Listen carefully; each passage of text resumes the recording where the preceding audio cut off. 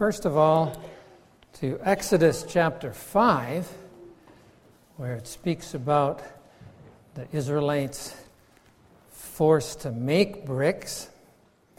And then we are going to read from 1 Peter chapter 2, where we read about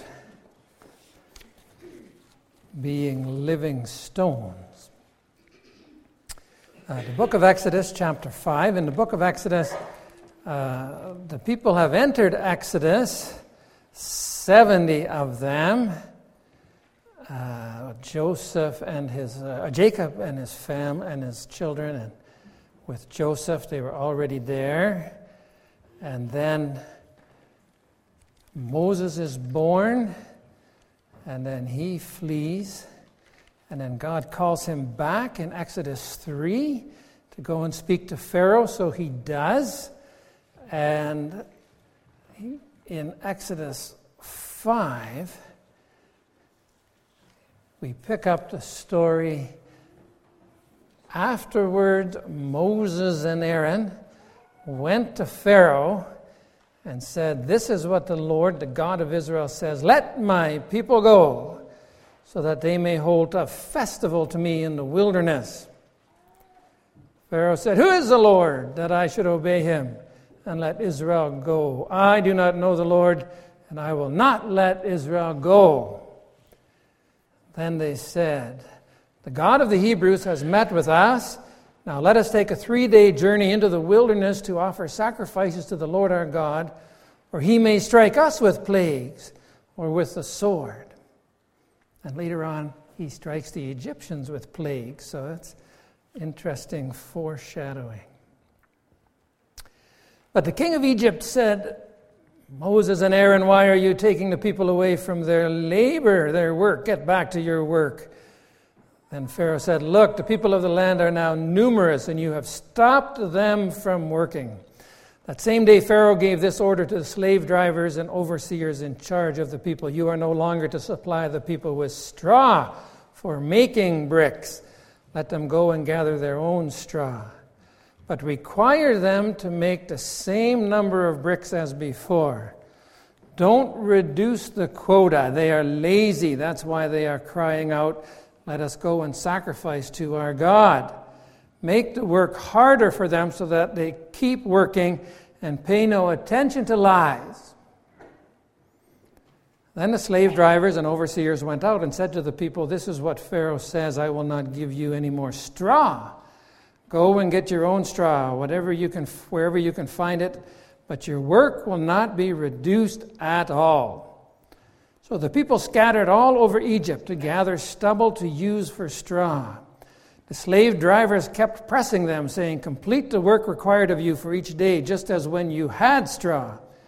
And Pharaoh's slave drivers beat the Israelite overseers they had appointed, demanding, "Why haven't you met your quota of bricks yesterday or today as before?" Then the Israelite overseers went and appealed to Pharaoh. "Why have you treated your servants this way? Your servants are given no straw, yet we are told, 'Make bricks.' Your servants are being beaten, but the fault is with your own people." Pharaoh said, "Lazy, that's what you are, lazy.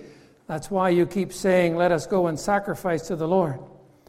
Now get to work. You will not be given any straw, yet you must produce your full quota of bricks." The Israelite overseers realized they were in trouble when they were told, "You are not to reduce the number of bricks required of you for each day."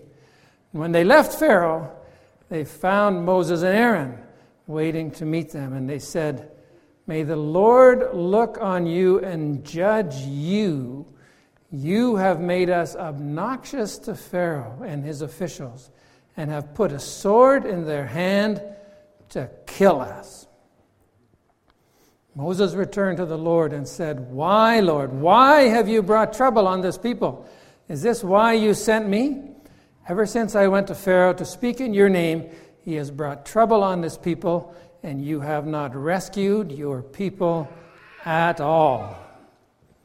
Then we turn to 1 Peter chapter 2.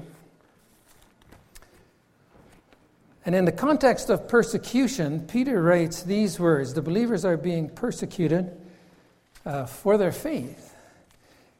But he encourages them with these words, many words, but especially 1 Peter 2, beginning at verse 4. As you come to him, that's Jesus, the living stone, rejected by men, but chosen by God and precious to him, you also, like living stones, are being built into a spiritual house, to be a holy priesthood, offering spiritual sacrifices acceptable to God through Jesus Christ. For in Scripture it says, "See, I lay a stone in Zion, a chosen and precious cornerstone, and the one who trusts in him will never be put to shame." And that's our text for this morning, those words of 1 Peter 2, that we are living stones in Jesus Christ.